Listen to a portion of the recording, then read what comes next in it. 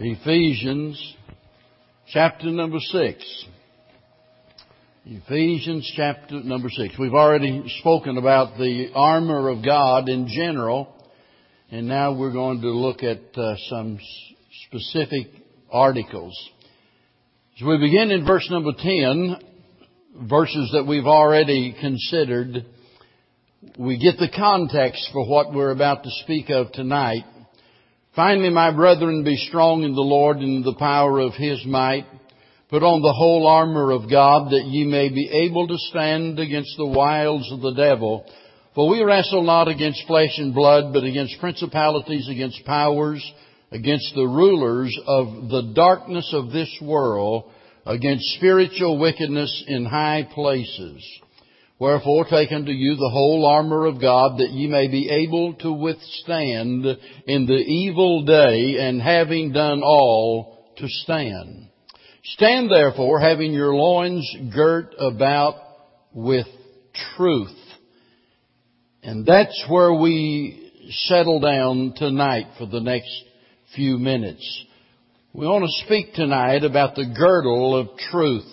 We want to describe the article, define the armor, and discuss the application.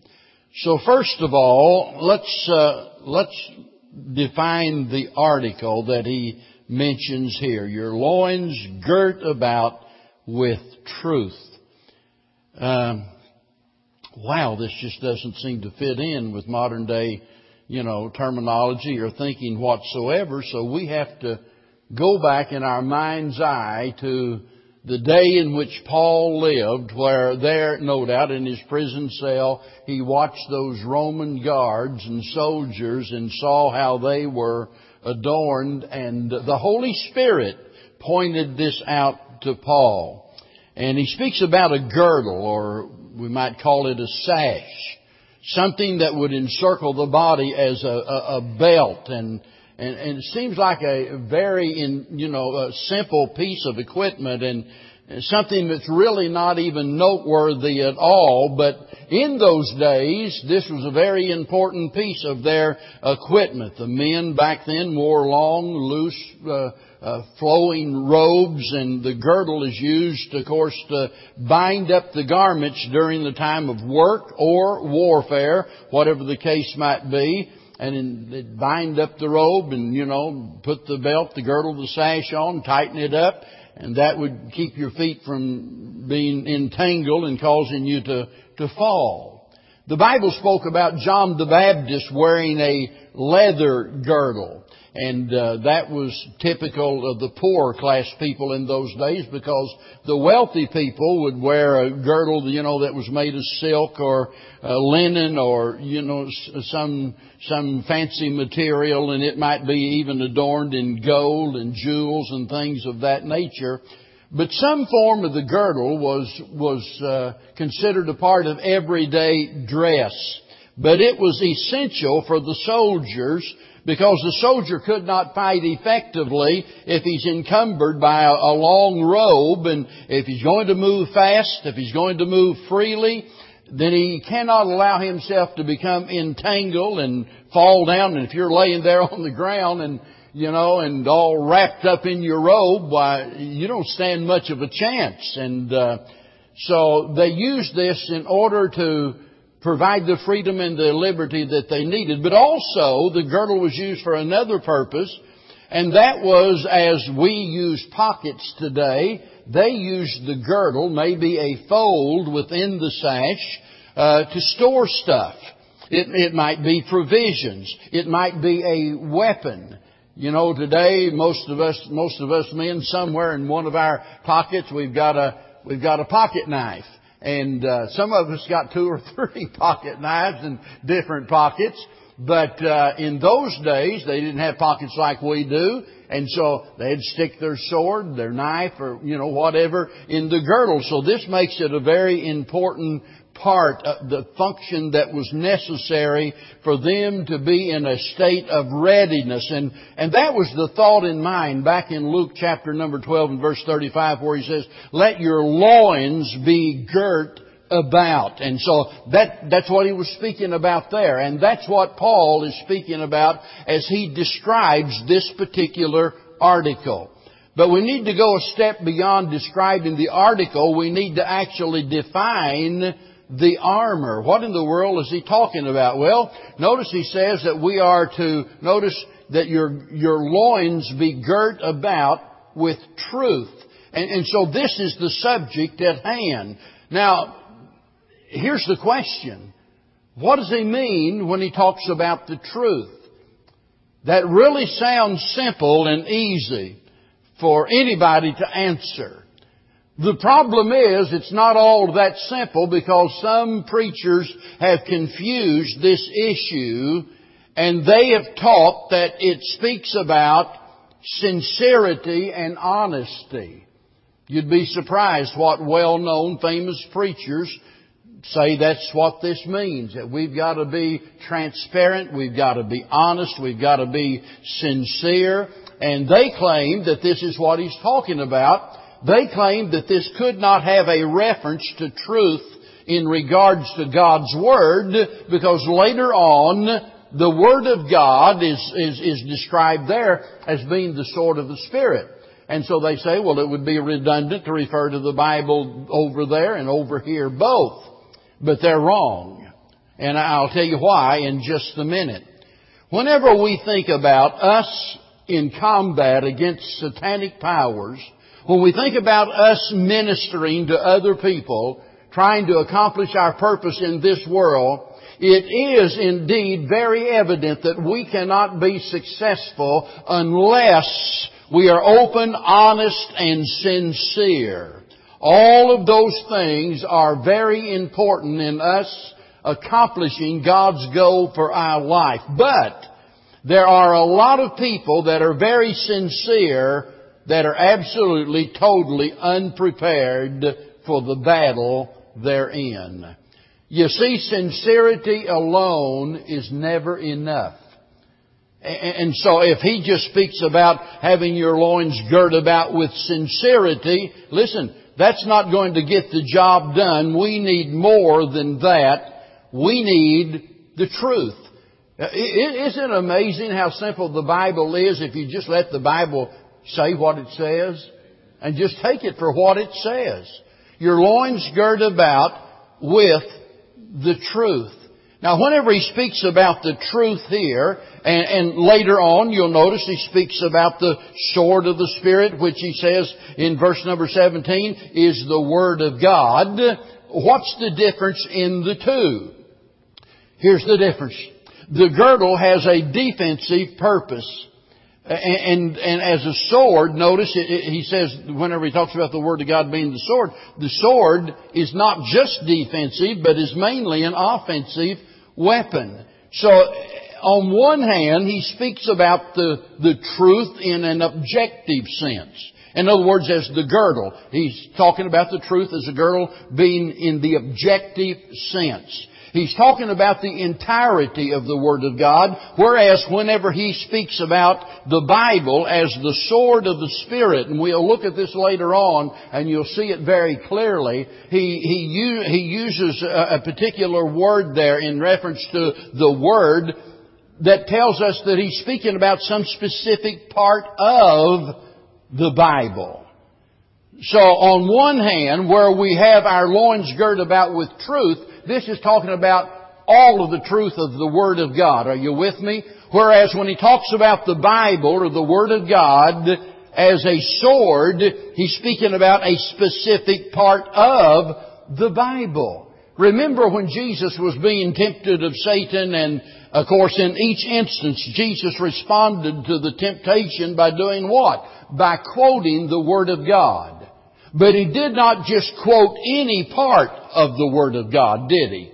He quoted the specific parts of God's Word that related to the issue at hand. You see, the Bible is not some magical book. It's not, something that we can just use by way of warding off evil or a good luck charm or something. Whenever the pressure's on and the temptation's great and Satan is fighting, just quoting some part of the Bible isn't going to help you. You better quote the right part of the Bible.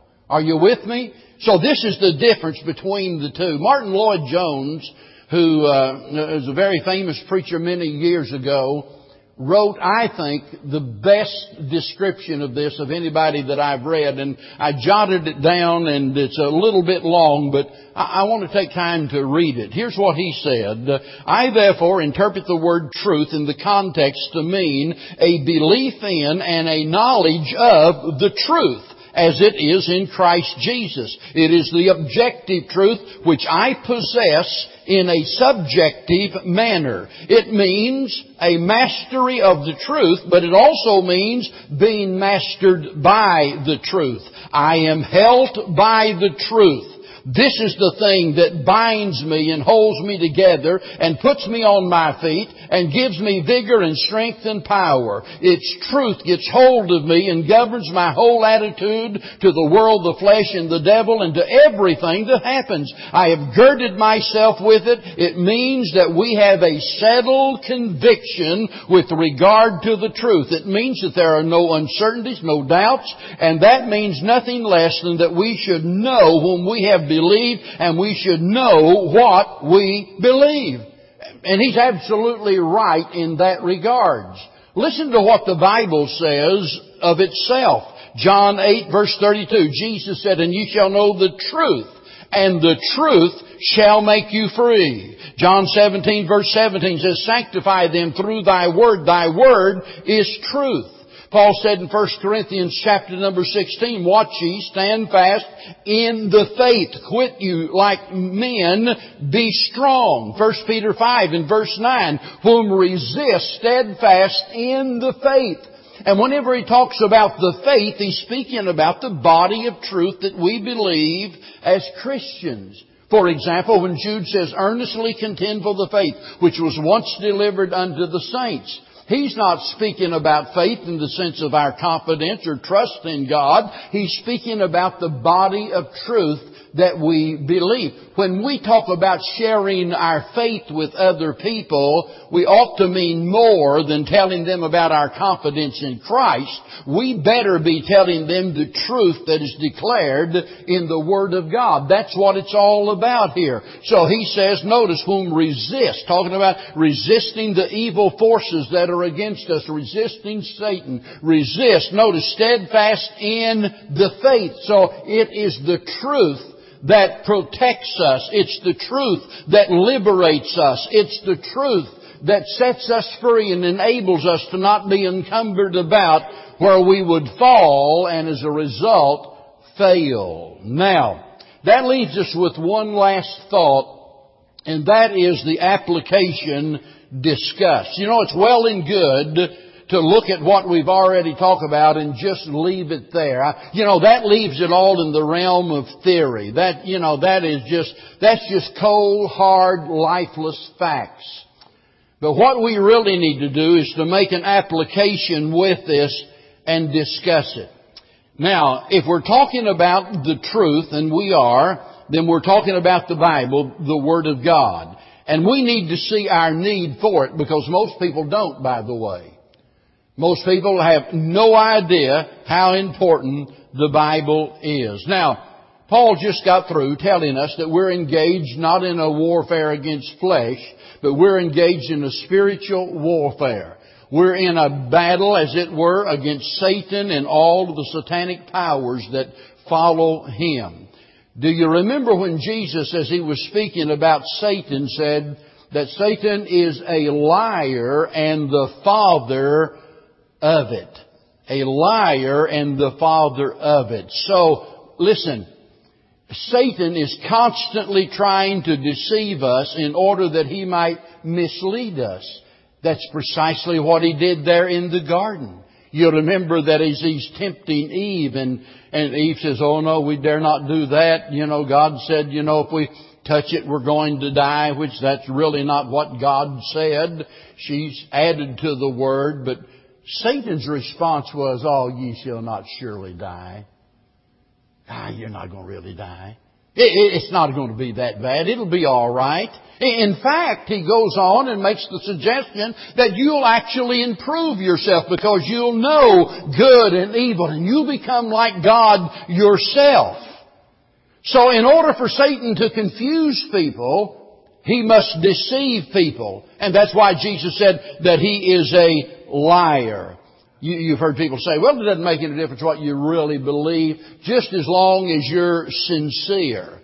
And that's why we're in the mess we're in today, because people refuse to acknowledge the Bible, the Word of God, as the absolute truth and final authority in all matters.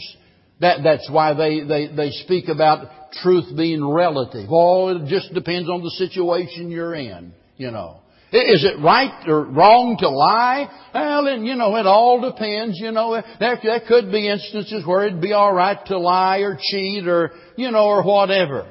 But when we look at the Word of God, we're looking at the absolute truth without error, and that ought to be our final authority. So ask yourself tonight, what is your final authority? What is it that you depend upon for guidance? Where do you look for answers to the tough questions of life? I want to tell you, if you depend on your reasoning, if you depend on your feelings, if you depend on tradition or popular opinion, you're going to end up in error and you'll suffer the consequences. And that's why I keep on saying, don't you ever believe anything just because I say it's true.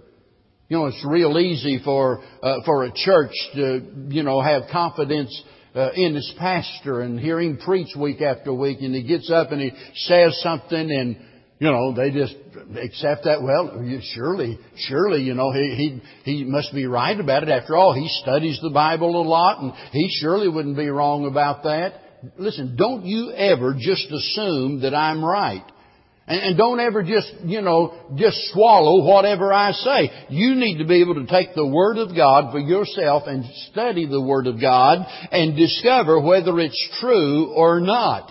Now, notice, Paul's speaking about a warfare, and repeatedly he reminds us that we are to stand. That is, that we're not to fall.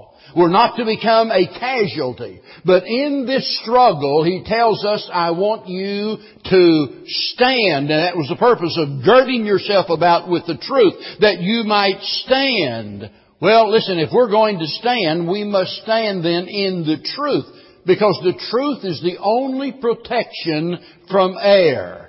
Our foundation, our firm foundation, is the Word of God. Right? What else are we going to depend upon? And whenever we've got our life, as it were, girded about with the truth, when it's the thing that we reference everything else to, when it is the thing that we depend upon for guidance and strength and encouragement and everything else, we'll be able to stand. Here in chapter 4 of Ephesians, in verse 14, notice what Paul says. He says, be no more children, tossed to and fro and carried about with every wind of doctrine, that is, teaching. Now notice what he says next.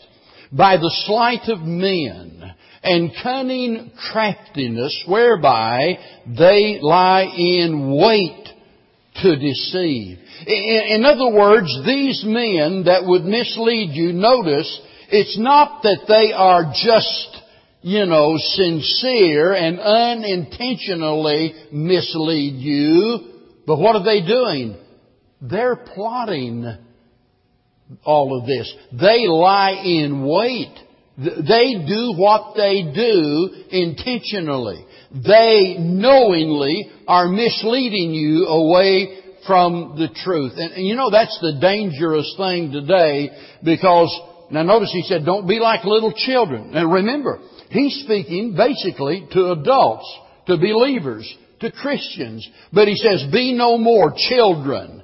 We all know that children can be persuaded to believe almost anything. Right? You take a little kid that's 4, 5, 6 years old, and mom or dad, we can tell them about the Easter Bunny and Santa Claus, and wow, We don't have any difficulty at all, do we? Are you with me?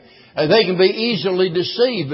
But listen, there are a lot of adults that are just as easily deceived. You take somebody that maybe they've got a pleasing smile and a pleasant personality, and maybe they're a gifted speaker, and they come along and all of a sudden these people begin to follow that man.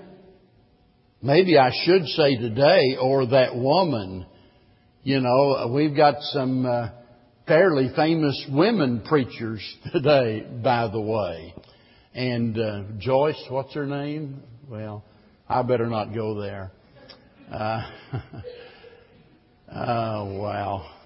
How did we get so far from where we started out? We allowed people to deceive us.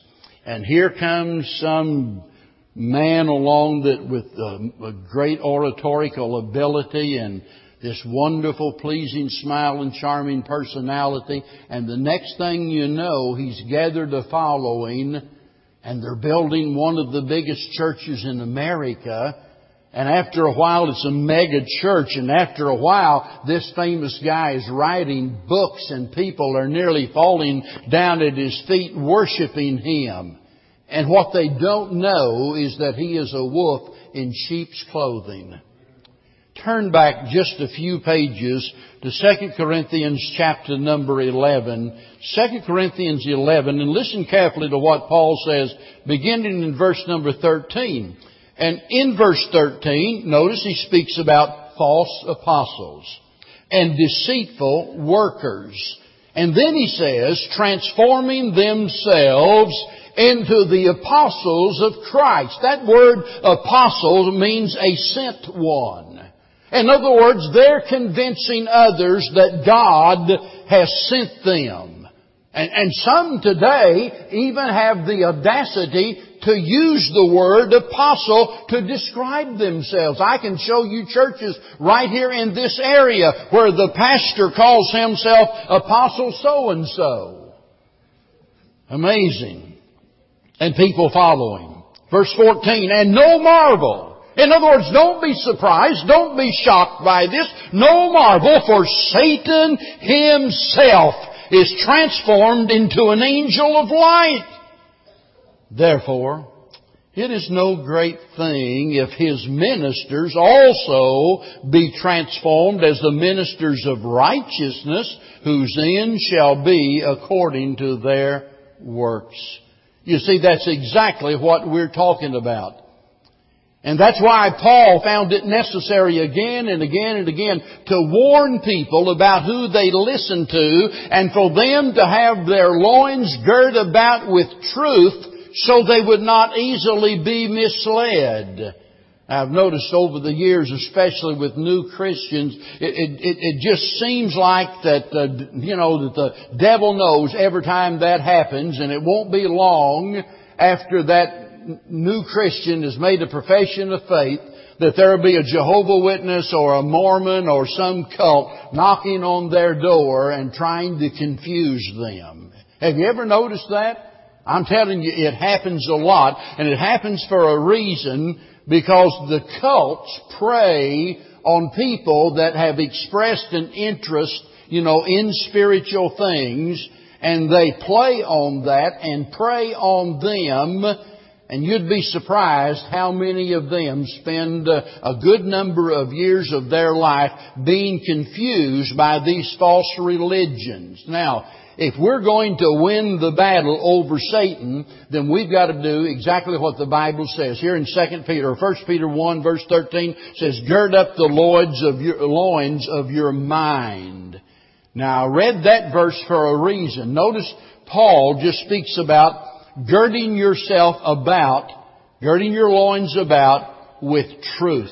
The loins, that's where, where our strength is. That's our center of strength. And as we girt ourselves up with that, it enables us to project strength from that part of our body to the limbs of our body. I don't know if you've ever put on a weightlifter's belt. The big wide leather belts. I put those on, and boy, let me tell you, you can strap yourself up with one of those things. You'll be amazed how much that big old wide leather belt can help you in lifting heavy weights and things.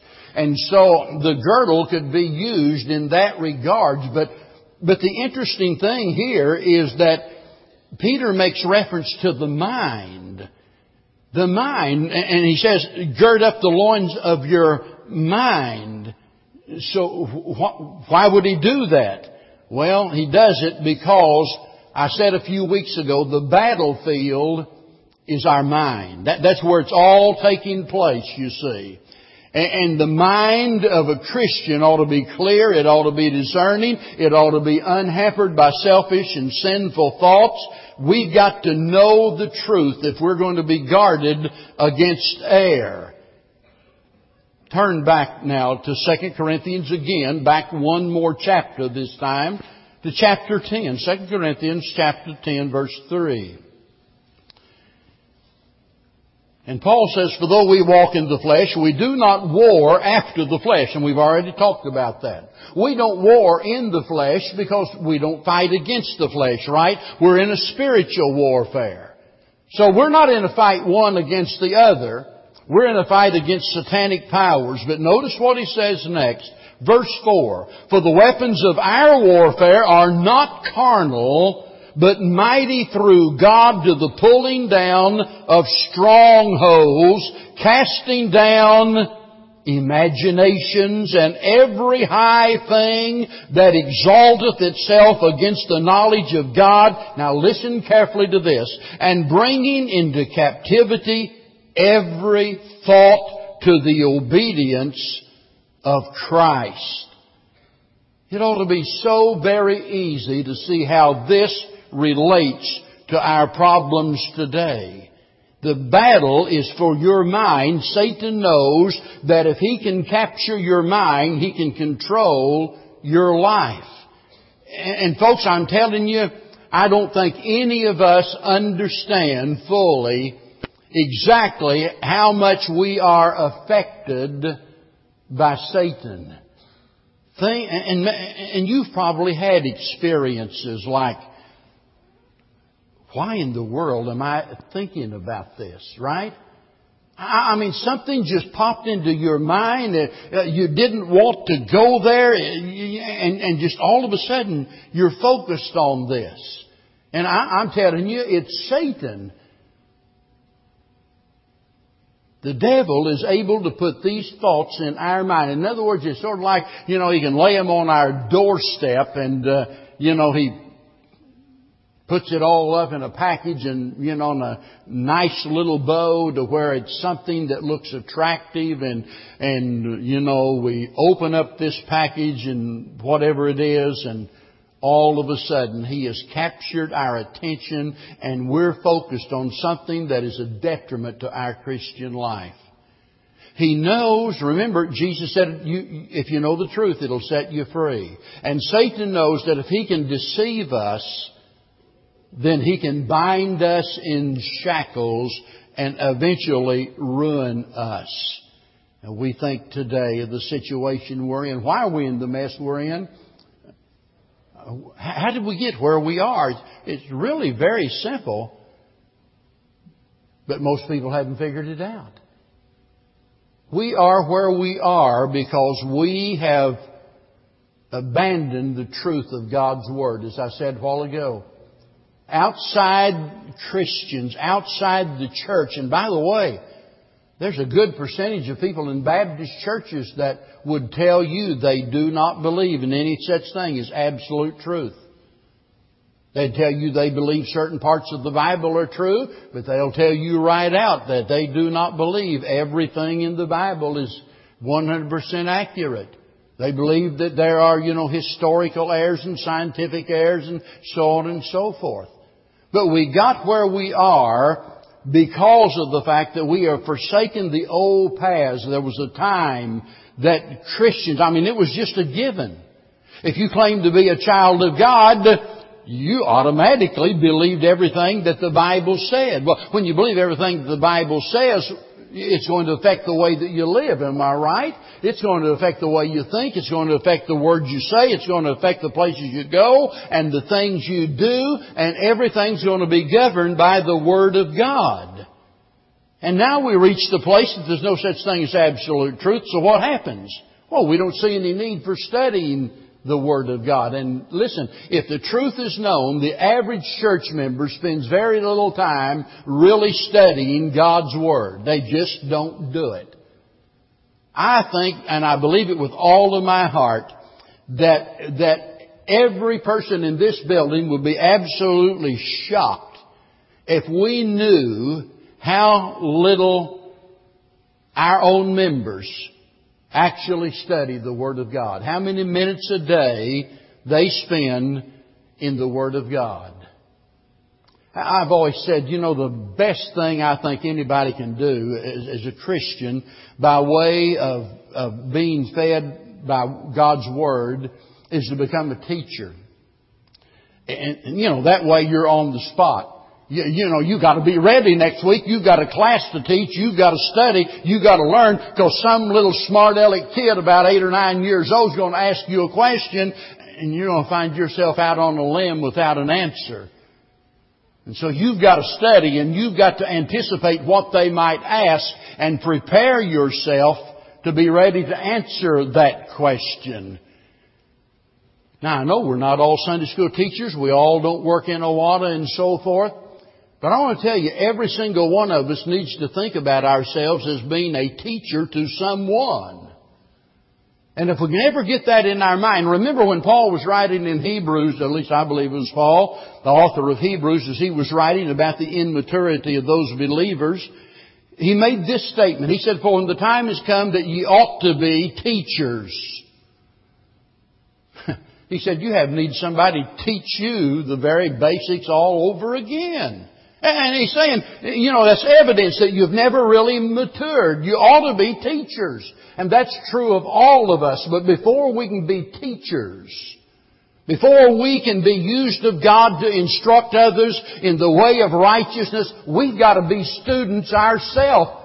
And that requires a commitment on our part that from now on, we're going to spend a significant part of our time studying the Word of God and submitting ourselves to what God says. Because, listen, if we don't stand a chance against the devil. Unless the Bible is our guiding light, we're going to make the wrong decisions. Unless we're strengthened by feeding on a regular diet of God's Word, we're not going to have the strength to resist temptation. Unless we are encouraged by the exceeding great and precious promises of God, we're going to get discouraged, and eventually we're going to fall instead of stand. We're going to suffer defeat.